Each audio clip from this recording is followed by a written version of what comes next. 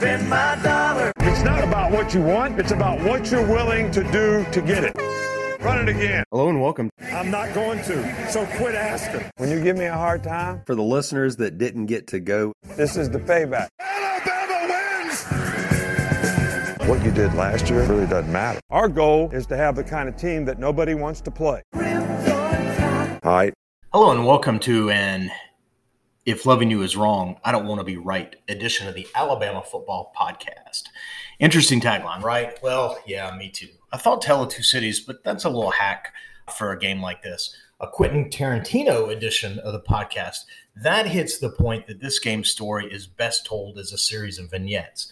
But Quentin's darkness was a little too much brooding for a win such as this. A Mike Tyson edition.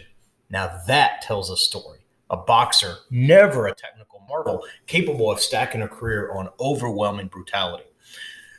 But through the fog and haze, the soulful lyrics of Luther Ingram set the right scene.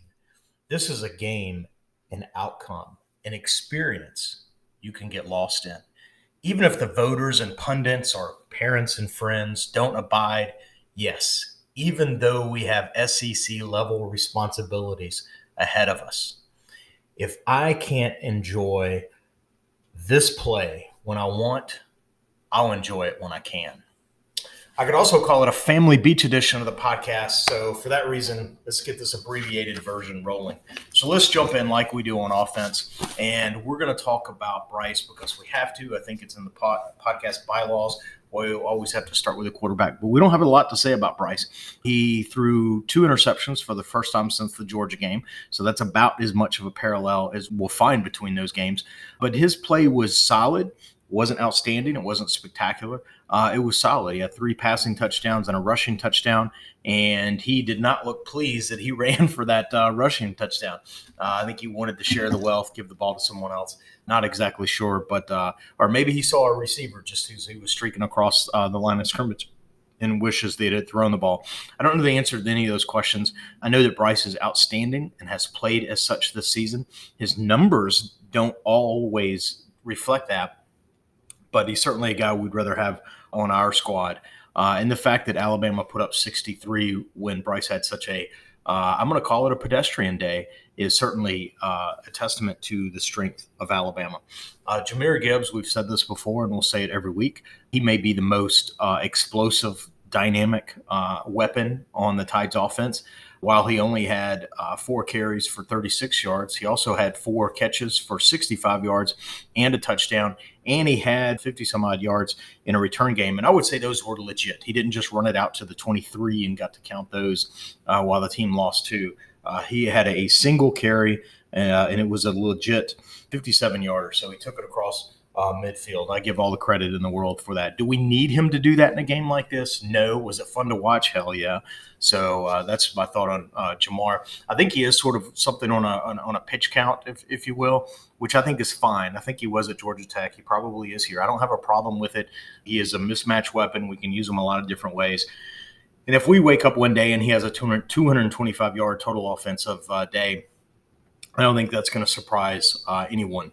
Roydell Williams, I thought, was our most, I won't say dynamic from an athletic standpoint. I think that's Jahmyr Gibbs. But our most dominant running back, or the Tide's most dominant running back on Saturday, I thought was Roydell Williams.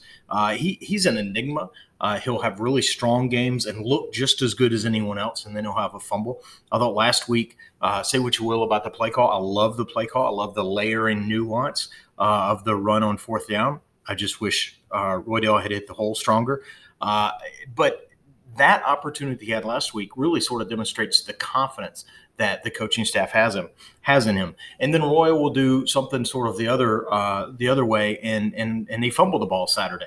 And so is dominant, is physical, as much of a contribution as he had in the running game, 8 carries, 58 yards, and a touchdown.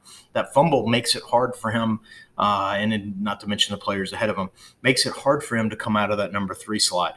But his physicality, and he's dominant in that capacity. That's a skill set that he brings that the other 2 running backs have, but they don't exercise in quite the same way.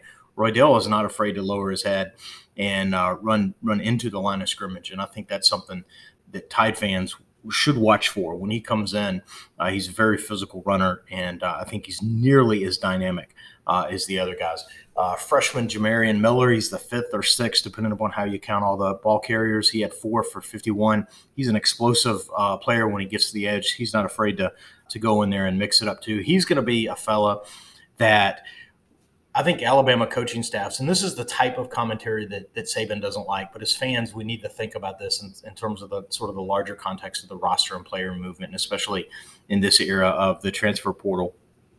Jamarian Miller, I think, is a player that the Alabama coaches need to find a way to keep him active and interested in Alabama, keep him active and progressing up the depth chart, or he's a player that transfers as we bring in new recruits and fans start to get excited about the next shining object. A player like that historically tends to transfer out. I think Jamarian is a talent that we want to stick around in Tuscaloosa. So it'll be interesting to see as we get into SEC play. We typically tighten the bench, and he is well down 5th or 6th in the pecking order. So it'll be interesting to see how opportunities are identified and created for Mr. Miller at the running back position.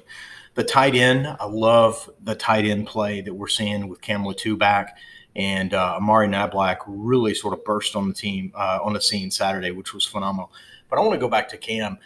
I think he's our most well-rounded tight end, and I thought he really demonstrated that on Saturday. He had 3 carries for 51 yards. He had a long of 38, and I can't emphasize that catch that he had. It was down the sideline. It was over the receiver, so he kind of mossed him in a way. He turned around, went up over the receiver, caught the ball. It was a big play. Good ball placement where only Cam could catch it, so a lot of accuracy there on the throw, and a lot of natural receiver capability that Latu demonstrated in hauling in that ball. I will also emphasize that is nearly almost the exact same play that Bryce tried to hit Cameron Latu on against Texas.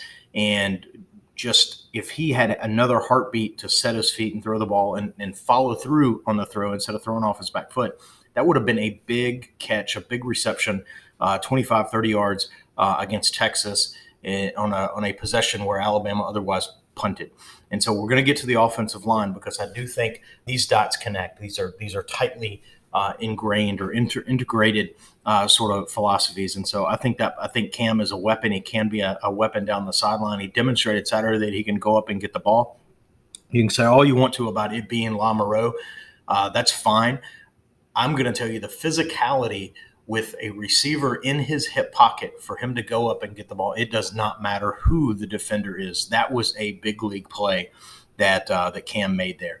And he is going to draw those mismatches. It's either going to be a linebacker that he's more athletic than, or it's going to be a DB that he's going to be much bigger.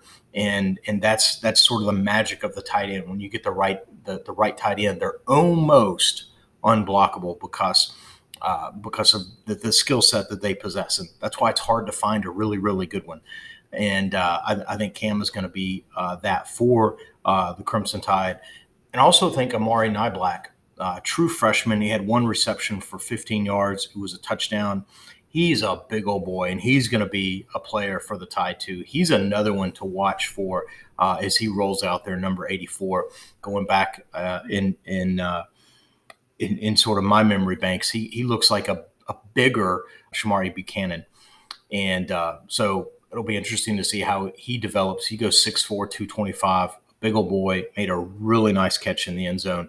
And the fact that he was put in the game and trusted as a target, I think really speaks well to his athleticism, how he's performing in practice, what the coaches are saying to put him into that opportunity. So watch for Cam and Amari for all the disgruntledness, if you will, around the wide receivers. And I share it. The fact that some of these tight ends have an opportunity to create mismatches, and Jahmyr Gibbs as well, to create mismatches in the passing game, I think is only going to open it up for wide receivers. If we see a receiver come out in the next couple of weeks and go for $150 with 2 touchdowns, don't be surprised. The talent is there. It absolutely is there.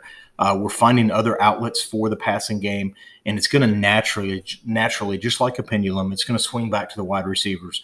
And I do like our wide receiver core. They certainly need to put in some work. no doubt, but and just time and reps with Bryce. But that's gonna round out. I'm confident that it will. But I like seeing what the passing game is, or how it's evolving sort of in the meantime. So that'll be certainly fun to watch. We can't talk Alabama offense without talking about the offensive line. And there was a couple of sort of telling developments on Saturday. And so this is a couple of areas in the area of podcast predictions, and a couple areas that maybe we wouldn't have forecasted quite that far. We did see Javon Cohen start at right guard. Okay, we had predicted that. And that was really cemented with Kendall Randolph coming out wearing number 85. So he came in, he effectively started. In fact, he did start first play of the game at the tight end position with Cohen at left guard. So I think that is pretty official. Things could change next week. They could suit up differently. It's as easy as that. It's as easy as passing out laundry. But I think to go into this game and give those reps to Javon, a game where the reps are important, they're needed, to give those reps to Javon or Javian instead of Kendall, I think is telling. Now, Kendall, in his own right, he played 3 different positions on Saturday. You could argue 4. I think he did line up at both guard positions, but he played tight end, guard, and tackle. I think with the second team, maybe the third team, he lined up at one of the tackle spots. And so Saban is going to create a role for Kendall. I think Saban likes to reward his seniors and super seniors at that. Chris Owens was a good example. If they know the playbook and they have a high floor, Saban's going to put them in. And what we need to do, or as Tide fans, and I would argue even the coaching staff, what we need to do is not let that loyalty hurt the team. I would argue that it did last year. I don't think that same mistake will happen this year. But we're going to find Kendall Randolph pop up in a lot of different positions. And so Saturday, the fact that he played 3 or 4 different positions across the front, including tight end, should be no surprise, and we should celebrate because he has the athleticism to do it. I just think he makes better blocking tight end than he does at any other of the sort of 5 down linemen. But Cohen at left guard certainly was telling. Certainly, that was interesting to watch. But sort of a bridge farther than, because we forecasted Javian, right? What we didn't forecast is 5-star true freshman, 6'5", 335, Tyler Booker. He was a backup at a tackle position, and it looked like that might be where his home is, and it may yet still be. But on Saturday, he was a wrecking crew at the guard position, and it seemed like the running game just really elevated itself when Booker came in at the guard position. Now, he came in for Javian Cohen, which is interesting to see how that unfolded. But Booker also played some at the guard position for Ekiyor. And so what's interesting is Saban says, we've got a couple of 3 guys at those 2 positions. We're still competing, and we need to improve our physicality at the position. So I think there were definitely some meetings over the last couple of weeks. How do we improve our physicality at that guard position? And Booker's name probably kept coming up and coming up and coming up. And let's give him some reps at guard, and let's practice him more at guard. And he looked promising today at guard, so let's start him at guard, tomorrow, not in the game, but in practice. And clearly he acquitted himself very well, such that he got into the game early. And it wasn't because he had beaten out and was taking over, but he was getting a test drive on live fire with the rest of the starting line. Tyler Booker was good at getting some reps live fire with the starting offensive lineman. That's going to continue to evolve, and it's going to do one of 2 things. It's going to be a simple sort of plug and play, where Tyler Booker comes in and starts for Javian Cohen. Well, not likely Ekiyor, but it could happen. And so it could be a plug and play where Tyler Booker steps into one of those positions and sort of takes it over for the balance of the season. Does that happen as early as Vanderbilt? It would not surprise me. Does he play against Vanderbilt? Yes, I'd be surprised if he didn't. It also could signify sort of a ripple effect. And so if, for example, Tyler Booker played well enough at the guard position to supplant Emil Ekiyor, would we then maybe try Ekiyor at center? for Dalcourt. I think there's a potential for that. If he were to step in at the guard position for Cohen, would Cohen, who himself is an athletic offensive lineman, would he put pressure on one of the tackle positions? Well, he could. And so that's going to be interesting to see how that plays out. I don't think the offensive line, and again, we said this in our offensive preseason show, the offensive line is not settled. There's going to be movement. We predicted a 40% sort of shift in positions. Now, we said that left guard would go to Cohen, and we said center would go to Seth McLaughlin. And there may be even more transition if Tyler Booker emerges as a starter. And I'm still not ready to rule out Seth McLaughlin at the center position. And if we feel like we've got three big body physical guards and we want to put one of them at center, and it's Ekiyor, who some predict might be his NFL position, then all bets are off at that point. So that might be an interesting thing to watch.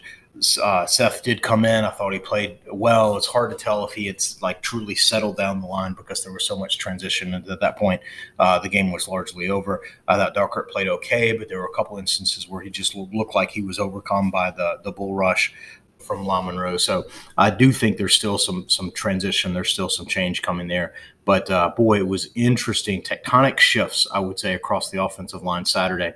Continue to watch for that. That's going to be a fun, evolving storyline.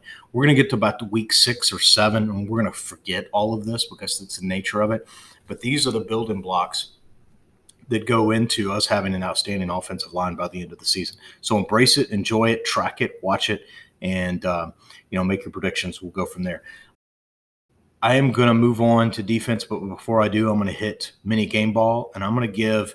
I had a hard time finding someone, to be honest with you, and that's probably telling on myself as much as it is anyone else. But I'm going to go Ja'Corey Brooks. He's been silent most of the season. I think he had his first 2 catches last week. He only had 1 catch against Louisiana Monroe, and it happened to come on the first possession of the game. He had 1 catch for 29 yards. He also had a big special teams play early in the first quarter, so it's almost like he caught a cab home after the first quarter. We know that's not true, but it almost presented that way. He did have a punt return late in the game, so we know he didn't leave the stadium. But nonetheless, I thought Ja'Corey, my impression is that Ja'Corey is finding a way into the rotations, and he hasn't sort of broken through, and he's not up there where Trayshawn is or Burton, who themselves are not, demonstrating to be great shakes at this point. So I think nearly almost anyone in the roster who knows the playbook can emerge and become a go-to 1 or 2 receiver. And I think Ja'Corey Brooks may be trying to battle into that position. So that's going to be interesting as JoJo Earle comes back, as Tyler Harrell comes back from injury. It's going to be interesting how they carve out roles for themselves as well. And I'm highly confident that what we see is Alabama fans weeks 1, 2, and 3. When we get to weeks 7, 8, and 9, the offense will be significantly different on the back of the transition, the evolution that we see from the wide receiver positions. So do not throw this baby out with the bathwater. Do not drain the tub and fill it up again. But do not throw it out, because these wide receivers are, as we get guys back from injury and as these guys continue to grow and evolve, this offense, I think, is really going to platform. It's going to sort of really re-platform itself. And the wide receivers who you could argue are not carrying their weight at this point in time are going to be explosive weapons as the season moves forward. All right, I promise we're going to flip the field to defense, and we're going to do just that. I thought Alabama defense, with the exception of maybe one drive, which came off of 4th down play that I think even Saban acknowledges he probably shouldn't have called. I thought the defense was outstanding. 4 of 17. They allowed 4 of 17 on 3rd down conversions, and they allowed Louisiana Monroe 169 total yards of offense, which is a great performance, I would say, in sort of this era of football. And here's an interesting stat. If we look at the 169 and we sort of break it up, Alabama allowed 91 yards of passing and 78 yards of rushing. So they didn't break the century mark in either phase of the game. But here's an interesting stat. Through 3 games, Utah State had 79 yards of rushing. Texas had 79 yards of rushing. And Louisiana Monroe had 78 yards of rushing. So there's definitely a watermark there in terms of rushing yards allowed by this Alabama defense. So it's interesting to see how that played out, or how that will continue to play out. Alabama defense recorded 4 sacks after going sackless for much of the first 2 weeks, 4 quarterback hurries, and 9 TFL. So they were really getting after the quarterbacks. I want to call out a couple of players for their individual play. But we're certainly not going to drain. We're not going to drain the entire roster of players. Will Anderson, we're nearly always going to talk about Will Anderson. I thought he did have a penalty again, but I thought he had a big day. There was not really a tipped ball, but the receiver went to catch a ball, bounced off his hands, off his helmet, off his shoulder pads, sort of clunky receiver play there. And the ball careened up into the air, and Will Anderson was able to pull it in and rush for or return it for a touchdown, pick six, 25 yards. Got a little bit of stiff arm there, so that was fun to see.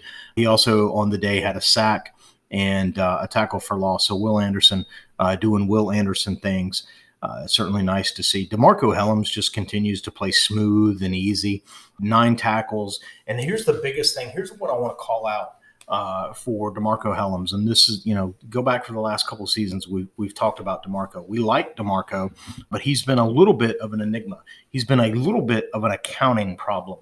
It's been let's look at his debits and credits. Let's look at his assets and liabilities, and let's see where he sort of balances out in the ledger. Does he deserve to play? Yes, but man, he's got these liabilities over here, and we're good for one a game, and that's been true the last couple of seasons. And he really seems to have, and for that reason, we platooned him 2 years in a row.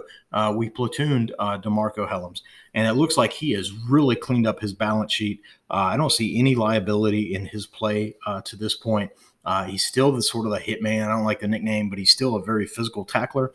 And I've seen him improved in coverage. His instincts are better. I don't want to say that he was uncomfortable in the field last year, but he certainly looks more comfortable this year in terms of where to line up, how to make the plays, how to get into coverage. And so can't say enough good things about DeMarco Hellams.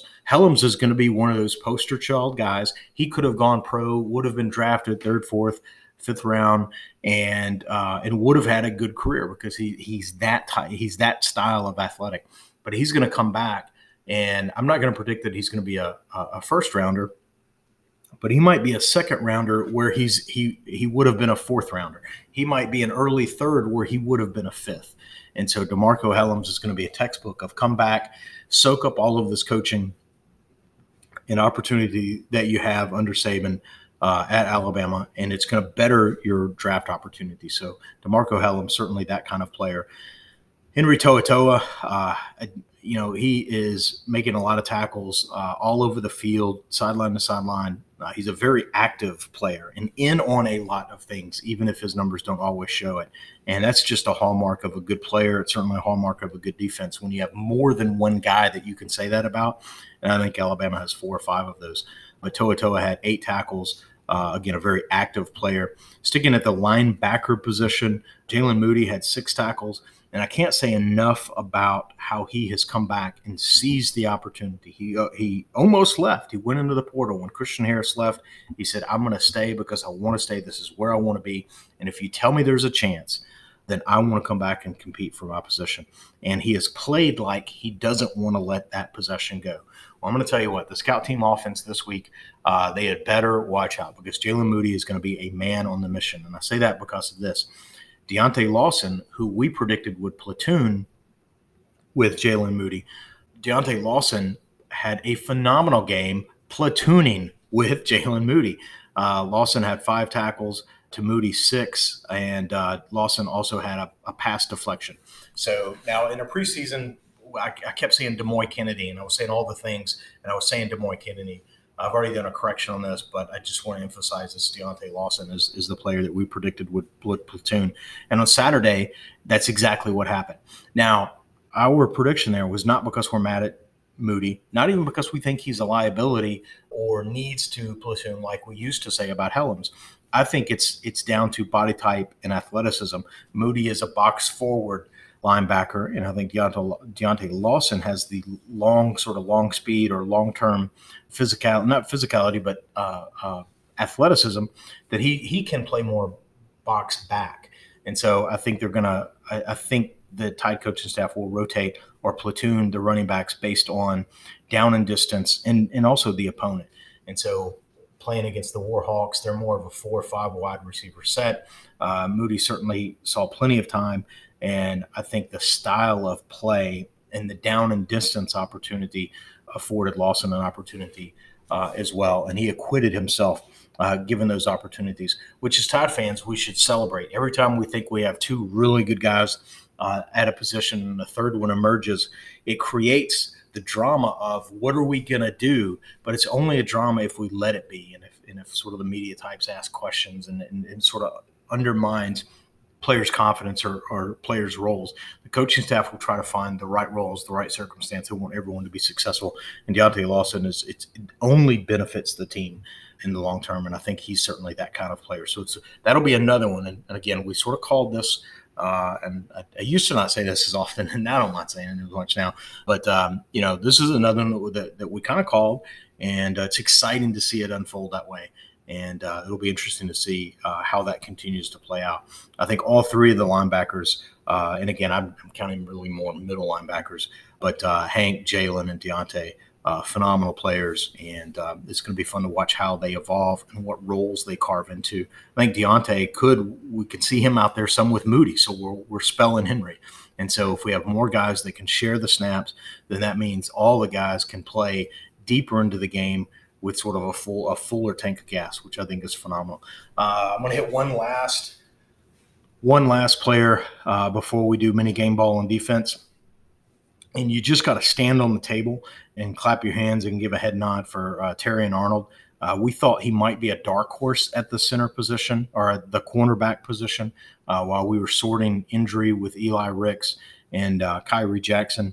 And I think we're probably now sorting suspect play and practice habits, and Terrion Arnold is playing. I read this somewhere and it really resonated with me. Terrion Arnold is playing like it means something to him, and I thought that's the best way to characterize that. I knew I was going to talk about Arnold and in his play and how satisfied we are in his play, and I thought that's the best way to sort of encapsulate it.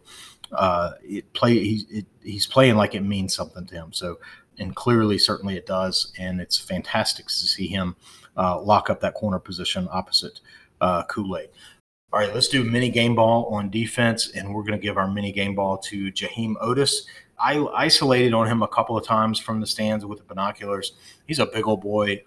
Easily, they throw double teams at him. He comes across the face of the offensive lineman to sort of get the opposite side gap. Very strong, very physical. Again, I'm going to paraphrase Saban again, but when Saban said, "I'm not going to get all technical on you. I'm just going to tell you he's hard to block." We'll take as many of those guys as we can get across the front. Jaheim Otis absolutely is one of those. And on the day, now again, we're going to talk about interior linemen. The Saban sort of defense isn't built for them to have big days, but sometimes they do. And I tell you, a good stat line for an interior defensive lineman on a Saban defense is what Jaheim Otis had. Is only 2 tackles, but he was in on half a sack and got him credited for a quarterback hurry. And so, and Jaheim Otis is a true freshman. So when all the recruiters say freshmen don't play at Alabama, they are just making stuff up. All right, let's flip to special teams. We need a whole section to talk about special teams because there's been some phenomenal play on Saturday. I'm going to tell you what, a block punt early in the game. I think within the first 4 or 5 minutes of the game, maybe not quite that fast, but 6 or 8, it was just an incredible, just an explosion. Alabama had an offensive touchdown, a defensive touchdown, and a special teams touchdown, not in that order. But it was 21-0 with 3 flavors of touchdowns in the first quarter. And I think the Tide exited the first quarter with 28 points, so 4 touchdowns. It's almost impossible to do. But when you get a pick six and a punt block return for a touchdown, those are easy ways to get quick, fast touchdowns. But nonetheless, you block a punt. Ja'Cory Brooks blocked it. So we talked about him having a phenomenal day. and Malachi Moore scooping, scoring. So he was credited with a 3-yard punt return, which is glorious. But that's phenomenal. That's always fun to see. You go to a game and you see a kick block. That's just a lot of fun. And so that's extra icing on the cake, if you will. So that was certainly fun to see. Alabama racked up 262 yards of punt returns. And if you don't think that's a big number, that is a record that has been on the books since I want to say it was 1947 when Alabama played LSU. So, yes, that's a big number. For all the quality punt returners we've seen, that's a big-ass number that was put up. And there's so many – I want to tip my hat to so many different players for contributing on those. But I want to park on Kool-Aid. He had quite a number of carries. I think he had 5 punt returns for a buck 36, and he looked so good returning the kicks. He was fluid in a way, and I'll use that term probably more than I should. But when I think of a player that just doesn't his cuts aren't violent, they're not aggressive, they're just smooth and silky easy. I think of fluid like water finding its way downhill. It dances a little bit and it cuts back and forth, but it's not aggressive. It's just finding its way. And Shaun Alexander was a player that I felt that way about. And Eddie Jackson was a player. When he would run an interception, he looked really good in a broken field. And when we moved him to punt returner, and he was able to get opportunities there, it was very similar. He was just water finding his way. There's no violence in his run. It's just smooth and easy. And over time, it's always going to win. And that's how Kool-Aid McKinstry looked Saturday in his punt returns. And so he wasn't able to return one to the house, but he was just inches away from breaking several. And he netted with 136 yards, talking about flipping the field and really putting the offense in a good position. Those types of yards. I think Saban's right. However you get the yards, a little bit in this phase of the game, a little bit in another phase of the game. But when you add up, 100 yards, that typically translates into a touchdown. And so when you average 20 yards, 25 yards on punt returns, you're setting your offense up with a shorter field. You're helping flip the field, put their defense, if you do have to punt, put their team further back. Brian Branch was another punt returner that had a phenomenal day. He only had one, but he went 68 yards to the house, and he just found the edge and powered forward with his speed. Isaiah Bond had one for 34, and we talked about Gibbs and his 57. James Burnip snuck in 2 punts somewhere in the game for 84 yards. He had a long of 47. I thought he looked good. And Will Reichert, you almost can't say enough of good things about Will Reichert.